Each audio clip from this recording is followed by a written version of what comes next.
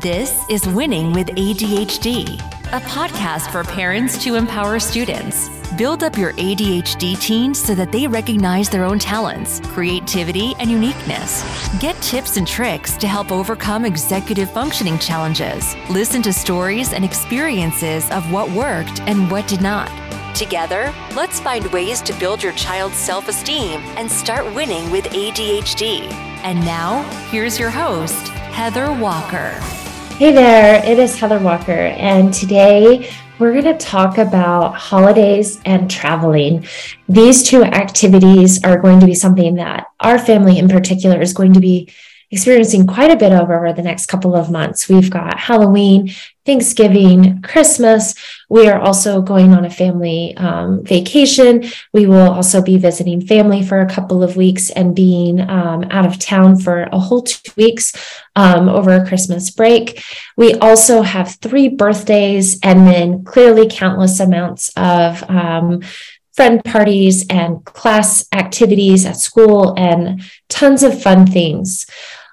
Along with all of those fun things, though, as a parent with a child with ADHD and or anxiety can come a lot of extra stress. And so in ways to find or looking for ways to win with ADHD means that the family as a whole wins with ADHD.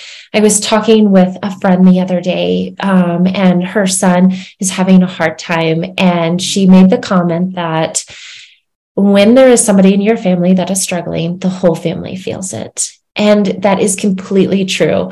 Another phrase that is heard often is that if mom's not happy, ain't nobody happy. That's really the same for anybody, though. And our family unit is highly impacted by the mood or the energy that is created within our family.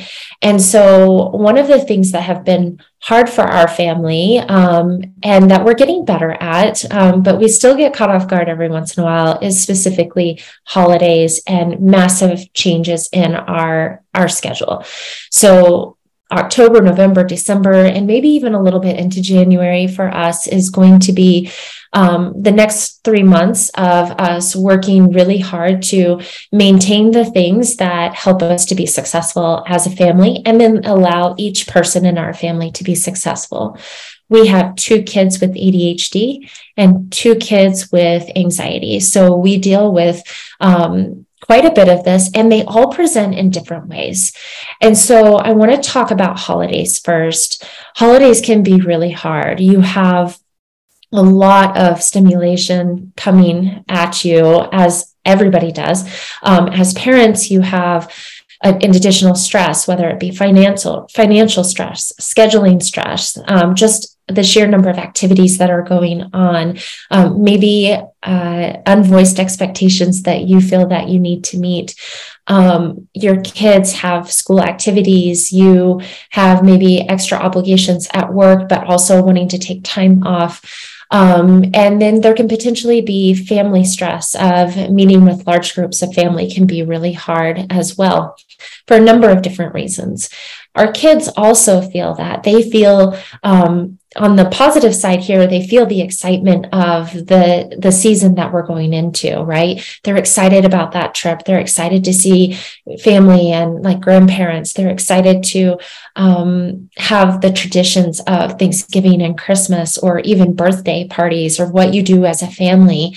And with that excitement comes some of the highest of highs, and then is oftentimes immediately followed by the lowest of lows. And so I'll give an example of that. Our daughter, Emily, loves Halloween. She loves getting dressed up. She loves playing little tricks on people. She loves going trick-or-treating and having fun. And when she gets super excited about these things, her energy is just so fast and she is so excited. And it usually is quickly followed by her kind of like almost falling off of a cliff emotionally from that highest of high down to maybe even like an everyday norm, but usually she goes a little bit lower than that. And so as a parent, I want to help her have the best experience she can with that and minimize that downside as much as possible. So some ways that we can do that around holidays, and let's continue with this example of Halloween for Emily, is we want to communicate expectations of what the day or the evening is going to look like. So for example, our traditional Halloween activities kind of look like this. We either have school, or even if we don't, we usually have dinner around 5:30, 6 o'clock. Most often we have chili or we bring in pizza. So we would want to say, okay, we're going to have dinner around 6. We're having chili for dinner. Then we're going to go get ready and get our costumes on. We'll probably hand out candy to the younger kids in our neighborhood. The littlest of littles come earlier, around that 5:30 to 7:30 timeframe before it starts to get too dark. So maybe we hand out candy for a little while, and then where my kids are a little bit older, they'll go trick-or-treating, from 7:38 until maybe 10, and then say, so we're going to be at home at 10, and then we're going to start winding down. We're going to go through our candy, we'll tell a few stories, and then we'll start getting ready for bed. And so by communicating that schedule of what that's going to look like, allows her to know and recognize as we start to move through each of these things that it's time to transition. So those with ADHD have a much more difficult time going from one activity to another, whether it's being from inactive to active or from one active activity to another one. It's really hard to stop those processes on, I am out trick-or-treating, having fun, to now I'm going to come home. It's going to be a little bit more quiet. I'm going to share some fun stories about what happened with my friends. And then I'm going to transition into even more quiet time of getting ready for bed. But by sharing that information, they know what to expect. So when you go to prompt them, that it eliminates that those upset feelings of, I'm not done. I was hoping that I could keep going. I was expecting that I still had more time doing this. So along with that is that we need to give proper promptings to say, it's 9:50, we'll be coming home in 10 minutes, or having an alarm on their phone that says it's 9:50, time to come home or start working your way home.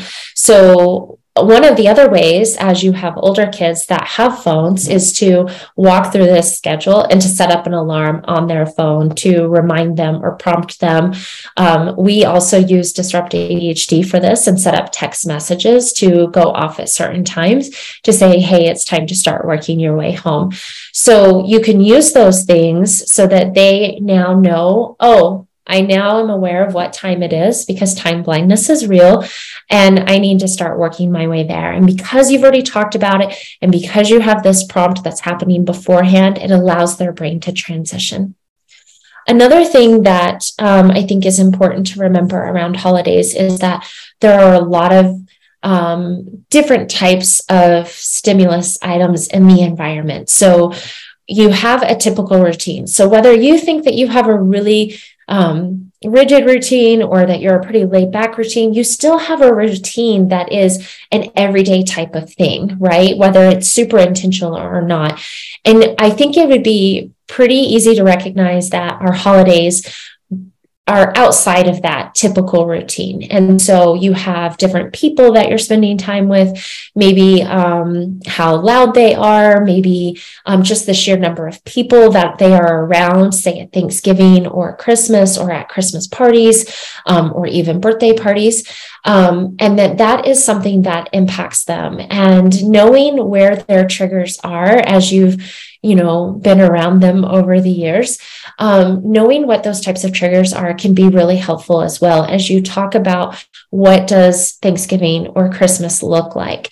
So our daughter, Emily, is really overstimulated by sounds. And a lot of times it won't be loud to me. This actually happened to us today. We were somewhere and she's like, it's suddenly really loud.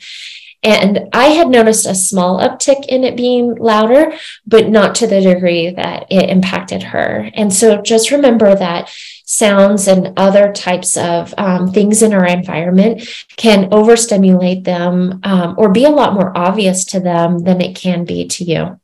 And so if you know this about your ADHD kiddo, you can bring headphones. So like today we forgot the headphones. So that was a really hard thing. But making sure that you bring that, if you know that, making sure that they're fed with nutritious foods, not just the holiday type foods that are around, or maybe even just foods that they really like that you know that they'll be excited about. By doing that, you can help make sure that their blood sugars are in a good place. Nobody, I firmly believe this, that there isn't anybody that is their best self when they're hungry, and making sure that they've had plenty of water and things like that. Because when we get busy with the holidays, we kind of forget some of those things. So knowing what their triggers are, if you know that there's a certain person that is especially triggering for them, maybe you could work on activities that maybe allows them to be away from them a little bit more to give them a break, right? So one of the things that I tell my kids all the time is that we need to be nice to everybody, but it doesn't mean we have to be best friends with everybody. And I believe that includes some of our family members. And so if you have a child that has a really hard time with a certain person that is at these activities, you can work on, bringing a special game for them or an activity for them, or maybe taking them for a walk. I think that's a great activity, especially over Christmas and Thanksgiving. Like we all eat so much. And I know for myself, I like to just go for a walk, get a little bit of a break from all the noise that's happening, but also kind of move from all of the food that has been eaten, which we all enjoy. Another thing that I want to talk about is when we travel. So we need to think about traveling of what's the way we're going to travel. So my family tends to travel via flying more than driving, just because of where we tend to fly or tend to go. Our family lives, I think, about a 24 to 26 hour drive away. So we tend to fly and go visit there. And because we do this often, we've kind of got a pretty good routine down of what that looks like. We make sure that we have plenty of time. So there's nothing that sparks our family from having little tiffs and creating just a bad energy around the whole trip is if we are running late, because then tempers are our patience is lowered and snarky comments come out a lot faster. And so one of the best ways for us to have a great traveling day is to make sure that we have plenty of time. And the more prepared we are for the day of travel, the better off we are. So making sure that we pack, a day or two beforehand, or at least have a plan of what we're going to pack, making sure that we get up plenty of time and that we arrive at the airport with plenty of time. There's nothing more stressful than getting to the airport and finding long lines to, go through TSA or things like that. Trying to find a parking spot in the economy parking sometimes can be really stressful as you drive up and down row after row looking for a space and you watch the shuttles keep driving by. And if you're running behind, that energy that is created at that time, that stress that's added, our ADHD kids, and actually I think all people feel that. I know I do. I feel that tense up and then just causes that much more stress. And then we tend to be less kind to those around us. So creating extra time is probably the best piece of advice that I can give. The next thing is just making sure that they know the routine. So because we travel by flying often, we tend to go with one airline more often than not. One time we went with a different airline. We got a special deal and I was super excited about it. Our flights were really, really inexpensive, but it was through another airline. And my oldest two kids made comments about, I just wish we were flying with our normal airline. I know what to expect. I know where to go. I know when they're going to do certain things. And I know exactly what this is going to look like. And so that anxiety around travel and it being outside of our typical flying routine was really hard for them. And so being mindful of that if you have a consistent routine of what it looks like when you travel, letting them know that you're going to be flying with a different airline, or maybe say, we're not going to be flying this time, we're going to be driving. I know for us, we drove down about 4 hours away from our house a few years ago, and it was about 4 hours, and our flights when we fly back home is usually about 3 to 4 hours, depending on which direction we're going. And even though the time frame was about the same, the way that they acted on the plane was really, really good, because they know what to expect. They play on their tablet, they draw, they color, they do little crafts or things like that. But in the car, it was a completely different situation. And I'm not sure why it was different in their minds, but it was constant complaining and whining and asking questions about when we were going to be there. And, oh my gosh, we're never going to get out of the car. This is taking so long, right? Even though the time frame is the same. And so it really is kind of the same though in travel. Like, you need to sit here, you need to do something in your space that's quiet and things like that. But being able to communicate, hey, this is going to be just like when we're on the plane, or this will be just like when we do this, so that they have a proper expectation as to what that looks like. My next piece of advice for traveling is making sure that you have those activities, making sure that their tablets are charged, that their headphones are there, that if they have Bluetooth headphones, that they're charged, that they have, maybe a paper craft, or maybe cards, or a little mini game. So that preparation of having those things, and along with that preparation is making sure that they have yummy snacks. So I think that's something that just goes for travel. When I was younger, we would always pack a snack bucket that we would have. And as we would travel, we could get out crackers or drinks or little treats that weren't normal for us to have in everyday kind of normal situations. And so that was something that was exciting that we could look forward to while we traveled.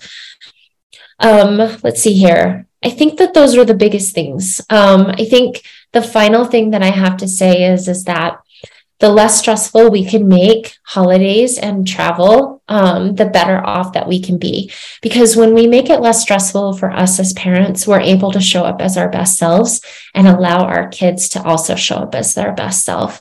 And then that really is the opportunity for us to really win with ADHD and be able to enjoy the moment that we're in and build those really fun memories. That was the whole point of the holiday or the travel anyway. So I wish you guys all of the luck with holidays and travel over the next few months, and I'm cheering you on. Winning with ADHD is brought to you by Disrupt ADHD. Head on to disruptadhd.com/learn more.